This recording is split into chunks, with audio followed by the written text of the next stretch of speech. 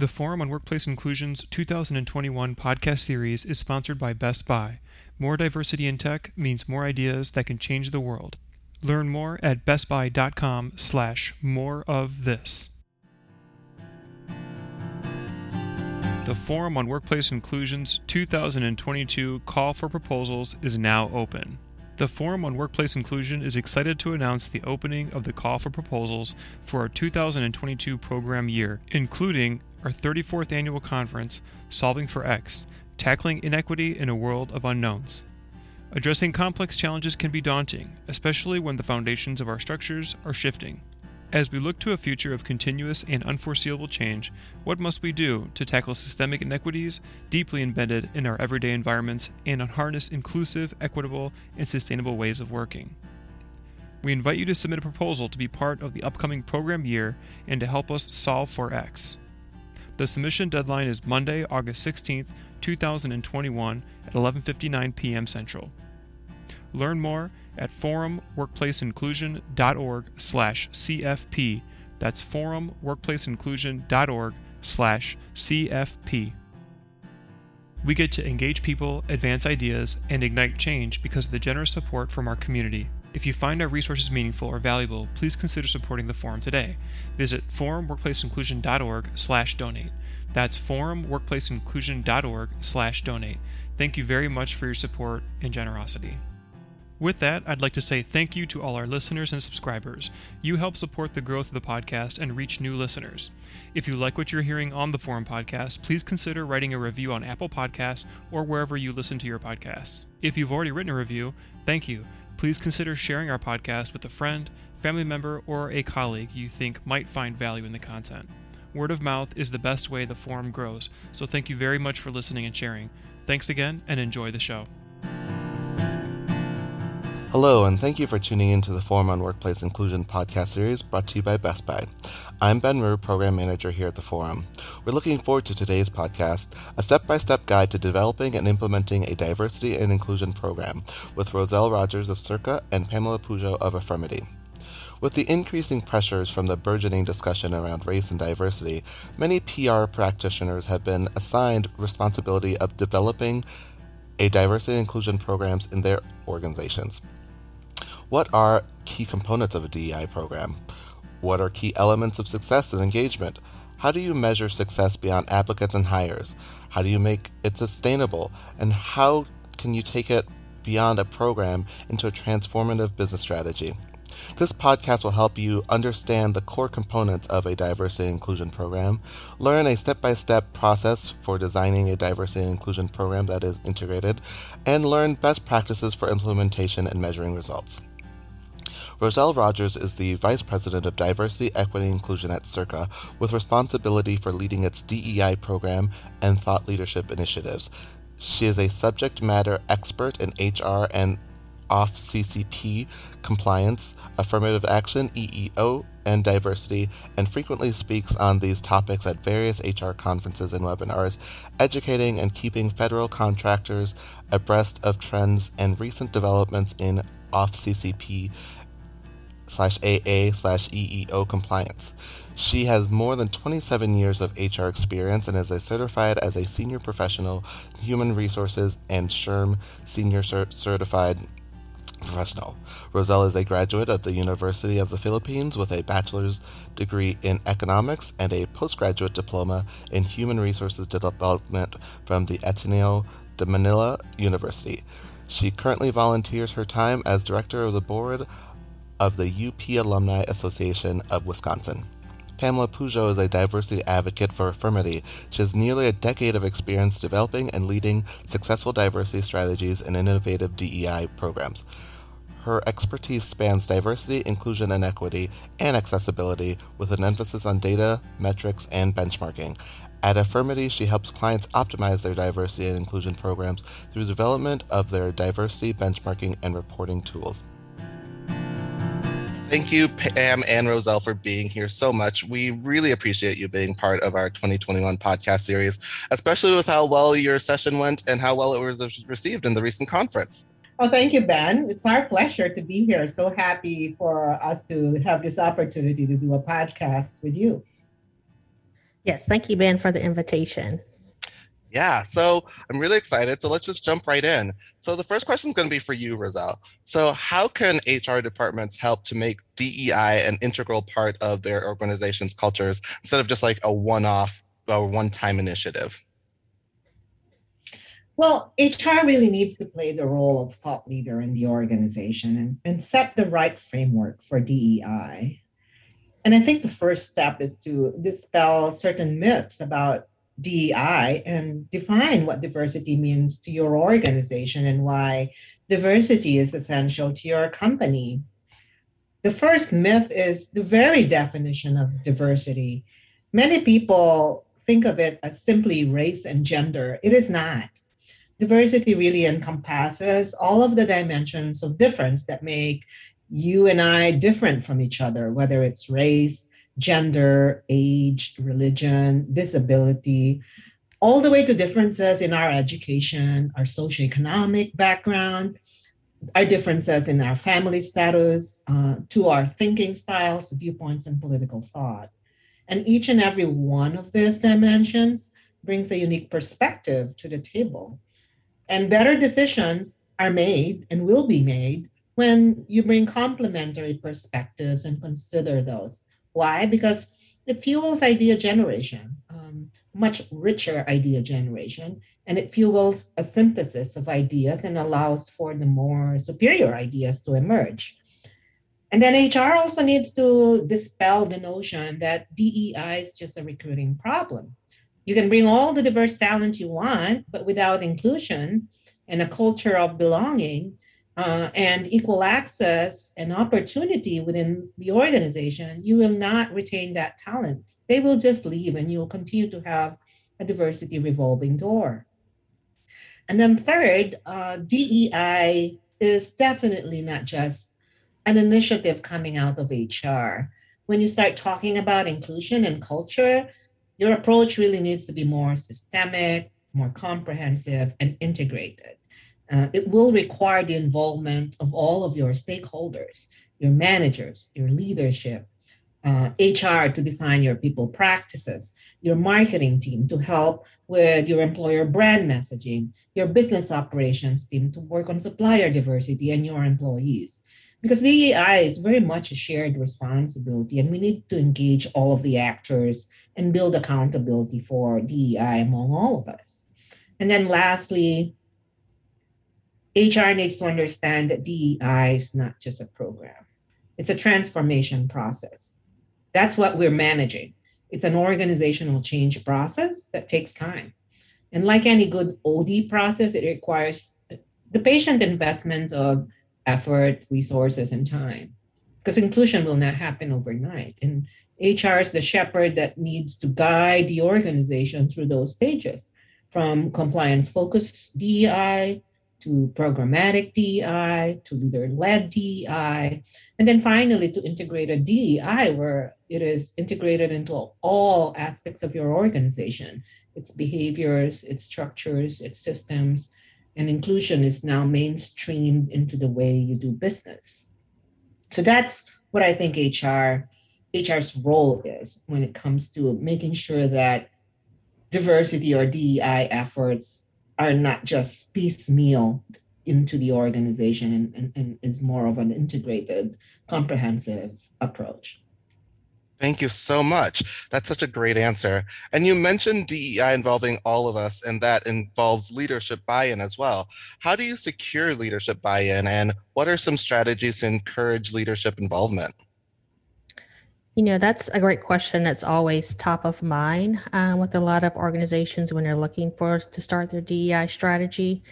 And we know that, a successful DEI strategy starts with a C-suite that would embody the culture that it wants to create.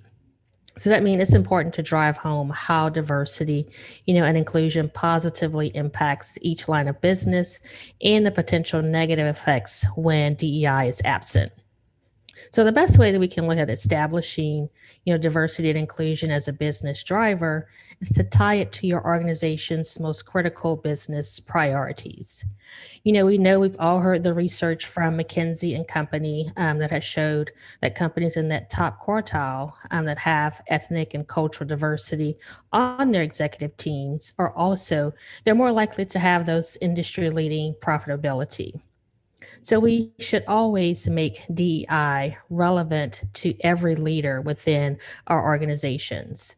It should not just be the chief diversity officer, should not be the only, senior leader with a primary focus on DEI. We need leaders all across all areas of the organization, from executive leaders all the way to middle managers and supervisors. They should be fully engaged and equally involved in the development and implementation of your organization's DEI strategy. I would also add that you also need to create urgency, because statistics show that by 2035, there will not be a single ethnic minority group anymore. The data also shows that in 2019, millennials comprised the largest majority group in the workforce, and they are by far the most diverse. So just think about that. Fast forward 5-10 years from now, do we think things will be more diverse or less diverse? Because this is the least diverse we will ever be. The labor market we recruit from, the society, and the public we sell products and services to is just going to be more and more diverse. And the future is diverse. And the sooner we start operating within that framework and understanding, the better served our organizations will be. Because the companies who lag behind, who don't start soon, are the ones who are going to play catch up. Because we're all competing for the same talent, and we're all competing for the same customers. And as we said, DEI does not happen overnight, and we really need to start now. Now, how do you encourage leadership involvement? When you secure leadership buy-in, take it all the way to resourcing and budgeting.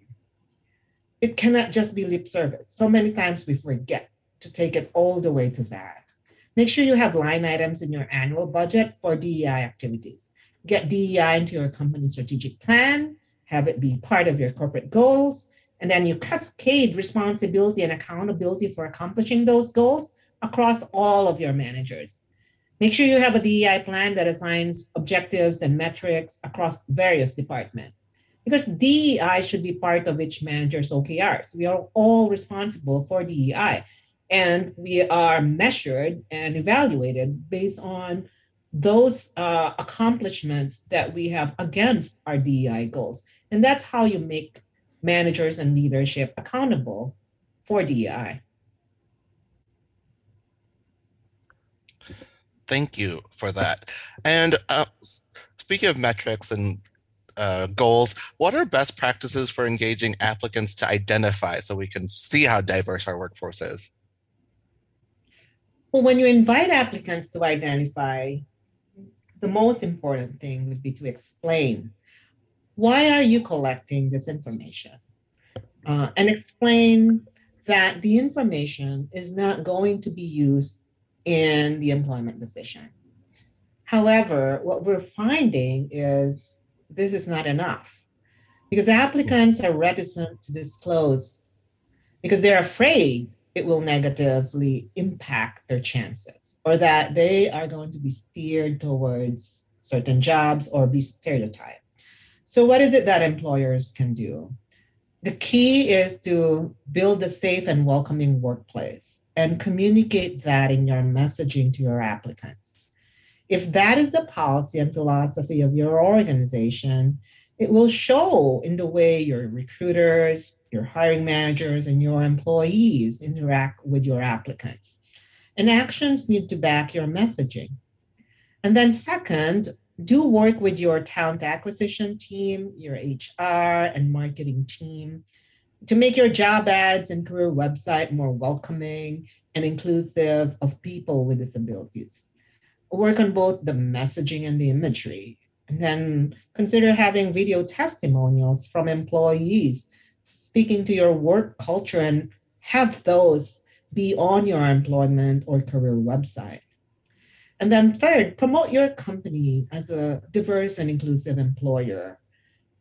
Branding is important. You know why? Because diversity attracts diversity. And so, beyond your website, try to use social media and email campaigns to have various touch points to reach your prospective applicants and really establish yourself as a diverse and inclusive brand. Thank you. And once hired, what are some best practices for onboarding diverse talent? Onboarding is so very critical to the retention of diverse talent. You invested all of this time and effort to bring them in. You really need to invest just as much time, if not more effort, in retaining them in order to avoid what we call the diversity revolving door. Because while we have put a lot of attention to diversity recruiting, many companies haven't put as much attention to diversity retention. We haven't really created a formal back end process that fights to keep the successfully recruited employees after they start. And statistics show that diverse employees who leave, they usually make that decision within their first 90 days and they leave within their first 12 months. So when you're evaluating your onboarding process, consider the following: the content, the actual procedure and systems, and duration. How is it being undertaken? Who is helping them? Are those people trained so that everyone has a consistent onboarding experience? Take a look at the time frame and make sure that the duration is long enough to ensure success on the job. Make sure that your new employees are being equipped with the tools, with the resources, and the information they need to succeed. And then provide them mentors to guide and show them the ropes to navigate your organization and also to socialize them and help them assimilate. And then consider matching them with or give them access to successful people who are in similar roles who can be their mentor and sponsor.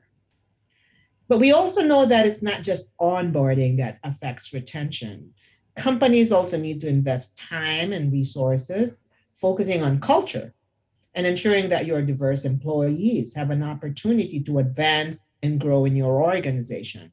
And this requires looking at your people practices, policies, and procedures. So onboarding is just the start. What would really retain your diverse talent in your organization is if they can actually grow, develop, and advance within your organization. And so inclusion and that culture development is very, very important. That is, yeah, so very important, especially here in Minneapolis, or in Minnesota in general. We have a bit of an issue retaining diverse talent in Minnesota.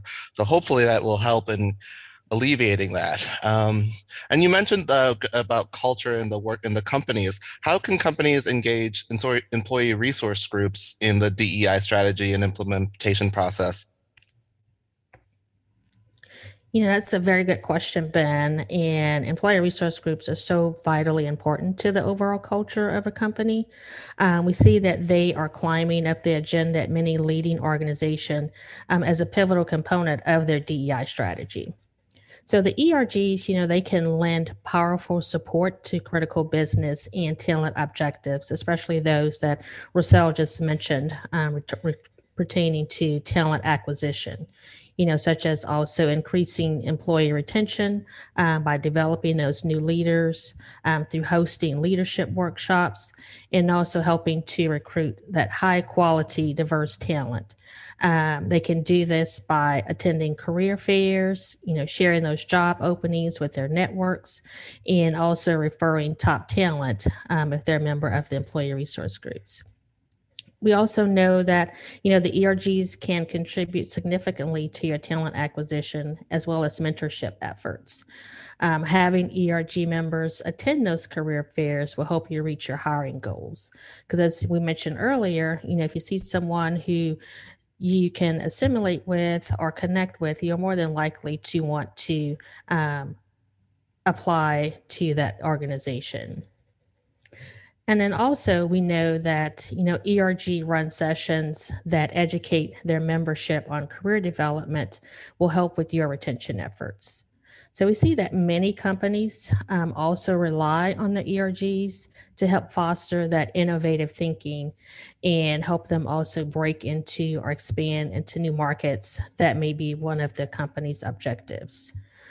We also know that ERGs can help create that culture of inclusivity, embedding that into the company culture by helping to raise awareness internally, as well as elevating the company's brand within the communities that an ERG may represent. Thank you for that, Pam. And do you have any suggestions on how to encourage employees to raise their hands to lead or even participate in the ERGs? Yes, definitely. The engagement process is so critical to the ERGs and the company on a whole. And it's heavily dependent upon the activities that the ERGs plans throughout the year. So, looking at the group's activities, it should revolve around what is the mission of the ERG. Also, what are the goals identified as company initiatives? And then make sure that the programs or that members have expressed an interest in, what they want to participate. So when we know that the programs are focused, on common interests of the ERG, that will help drive, those higher levels of engagement. And then also, if we look at the benefits of participation, if those are communicated properly to the employees, then usually oftentimes they will participate and they may even pursue leadership opportunities within the ERG. So some of the benefits, are numerous, and we can take a look at some of those that will benefit the employees. So first, employees can leverage those ERGs to participate in leadership and professional development. Second, employees will have exposure to skills-based training and enhancement, as well as exposure to senior leaders. Another benefit would be members have the opportunity to participate in an ERG sponsored mentorship program. We know that these days mentorship and sponsorship are so vitally important to helping an employee transition to higher level positions within the organization. And then also, ERGs can give members the opportunity to drive cultural change in the company and engage in company forums. As we've seen over the past few months, so many companies are starting to have those critical and crucial conversations with those employees, given what's happening in our society. Oftentimes, that may overlap into the organizational sphere. And then, fourth, another thing is that members can connect to a wider base of employees through social networks, planned events, and social gatherings. It helps you become more connected with a wider range of employees versus just those who you interact with on a daily basis. And also, ERGs can help with community involvement. It helps members advocate for larger cultural and social goals that span outside of the walls of the organization. Another way thinking about it that companies can encourage participation in the ERGs is by adding as a part of employee performance reviews. Managers could be educated on the value of ERGs and their tie into company goals, as well as how employee participation benefits the companies. So once this is done, you can push to add ERG participation to employee goals and then talk about adding that participation as part of the annual employee performance reviews. And then another thing that would encourage participation is having access to those executive sponsors that usually oversee or help in the development of ERGs. They should also be asked to provide, their commentary and feedback on how the ERGs are important to the company and how they can work with the individual members. So, and I know a lot of times employees think, oh, this is like extra work for me. I'm already, inundated with my daily tasks. How can I manage also participating in ERG? Well, we provide the tools and resources to help them effectively manage their ERGs that can help foster and encourage participation. So, having those management tools can also drive participation, improve communications, and also help to decrease time they may be spent away from their main jobs. Thank you. I really like that idea about including that in the performance reviews and goals. Another pay equity is an important issue in today's new diverse workforce. What should employers be aware of when addressing pay equity issues? Yeah, great question. Pay equity, I think, is on everyone's mind these days with so much attention being garnered toward the discrepancies in pay. So when we look at pay equity, it means providing that equal compensation for employees who are similar in terms of job duties and important characteristics such as their experience, their tenure with the company, location, as well as their job performance. So pay equity, it's in line with looking at those controlled pay gaps. Here in the United States, fairness in pay is usually considered through the pay equity lens and is captured in the Equal Pay Act. And then if we can look at the flip side, pay equality is a broader concept than pay equity and refers, not just to equal pay for people in similar situations, but also to the equality of opportunity, what motivating factors, and also acceptance that lead to the proportional holding of positions across the pay spectrum. So what does fair pay mean in terms of the various legal responsibilities an organization is subject to? Where differences in pay between classes of people cannot be explained, by reasonable or acceptable causes, the organization should investigate the causes of unacceptable pay differences. And this will allow such causes to be strategically addressed. And then also looking at, while an almost infinite number of things can be done to address fair pay issues in an organization, it's important also to consider local anti-discrimination and compensation laws when creating these programs. So we know in the United States, it's illegal to make any employment decision based on gender status, and discrimination against both females and males can be litigated. So this would make a program that explicitly favors females for promotion unlawful.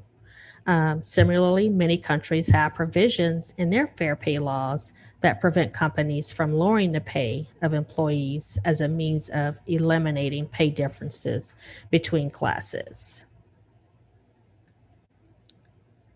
And I'm sure, Rossell, you probably have some additional commentary on this question. Absolutely. I would also add that conducting a pay equity analysis is very helpful because it helps you surface and understand any pay issues that might exist in your organization.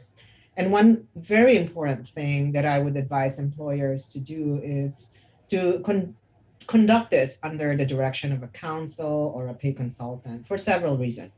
One, you need to make sure that you're comparing the right jobs.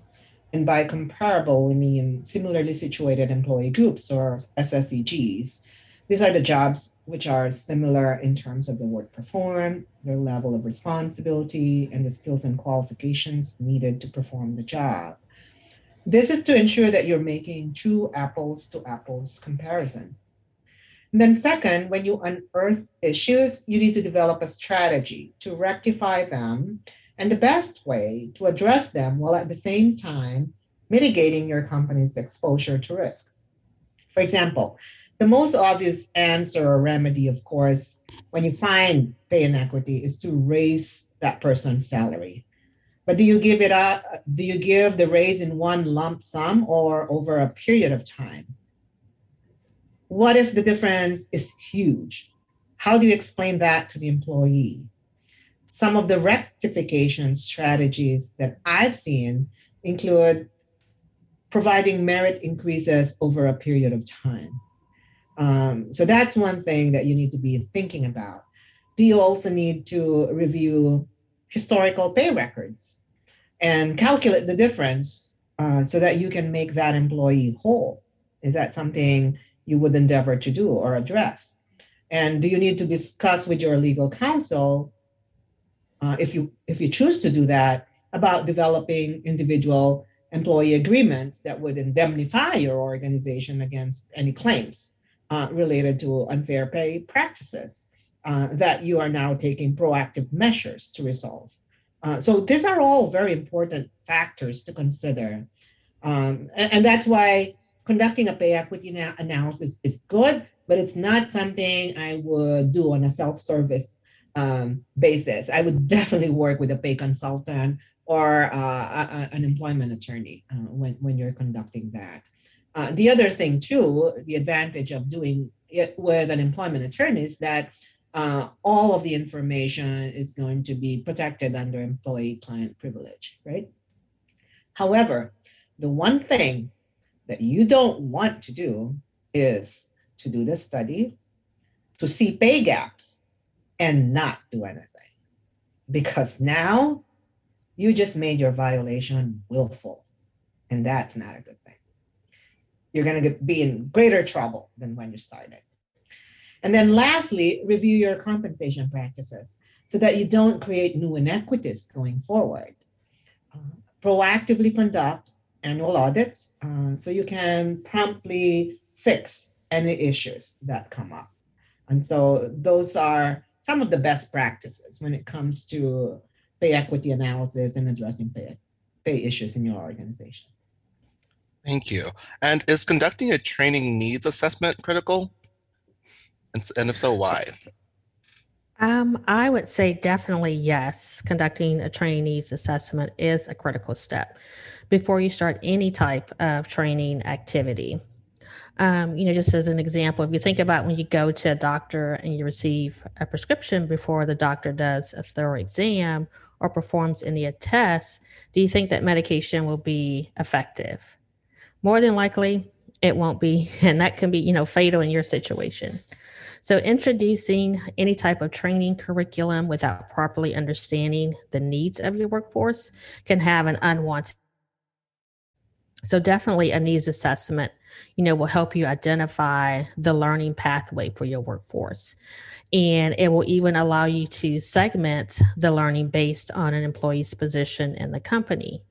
So we know a good rule of thumb is to have, the training tailored based on if someone is in a leadership position or, middle manager or even an individual contributor. We know that each group will have their unique learning needs. And also, the assessments can help determine if perhaps your talent acquisition team and hiring managers, should receive different training modules, such as focusing on bias in the recruitment and selection process. This assessment, will also help to identify any ongoing training needs, as well as any type of periodic or perhaps nudge training sessions that can be rolled out in the form of like mini modules. And these modules, they can be scheduled to be released throughout the year, such as maybe a monthly or quarterly cadence. Thank you so much, Pam. And I hate to say this, but this is going to be our last question. I want to thank you both so much for being here. I've so enjoyed having this conversation with you and learning more about, HR, what HR can do in progressing DEI. But our last question is, how do you counter diversity resistance in an organization? Well, this is a great way to end our session. And diversity resistance is real. And the first step is to understand the reason behind the resistance and understanding that. Is it due to a misconception or misunderstanding of what diversity is? For example, they see DEI as simply referring to race and gender. Is there a need to redefine that and reframe that for the organization? That diversity encompasses all dimensions of difference. Or is there a lack of understanding or awareness of the benefits of DEI? Perhaps they see DEI as only benefiting protected classes. And we need to provide greater understanding around how DEI is like the tide that lifts all boats and benefits everyone in the organization.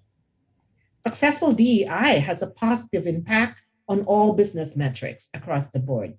Every single metric that DEI improves are metrics that any company will want for their entire organization. Those are improved retention, increased employee engagement, improvement in employee job satisfaction, better employee attitudes and outlook towards the company, better employee relations, reduced instances of complaints, a higher sense of belonging.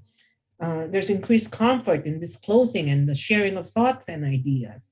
There's greater idea generation, there's greater creativity, greater innovation, and better decision making. Who would not want that? We also need to be aware of and disabuse ourselves from the notion that DEI is a zero-sum game. I think this is what is causing so much divisiveness around diversity.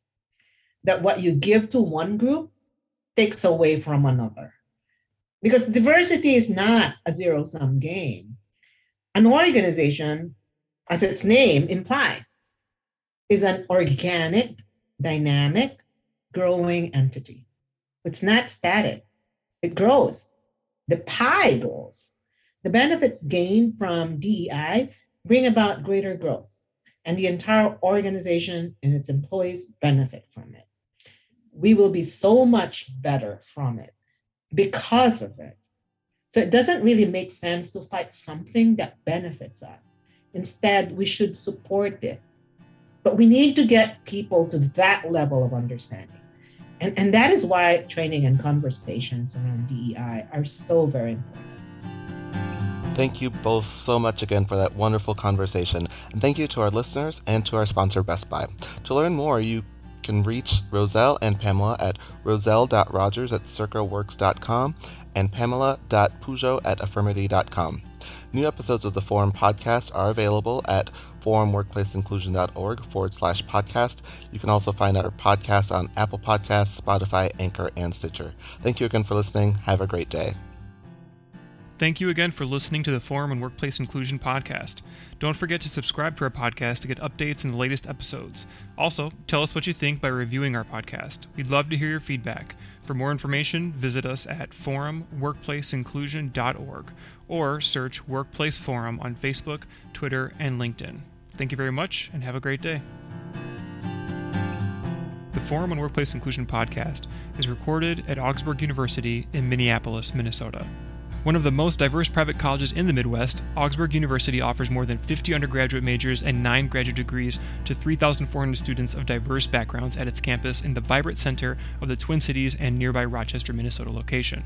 Augsburg educates students to be informed citizens, thoughtful stewards, critical thinkers, and responsible leaders. And Augsburg education is defined by excellence in the liberal arts and professional studies, guided by the faith and values of the Lutheran Church, and shaped by its urban and global settings. Learn more at augsburg.edu.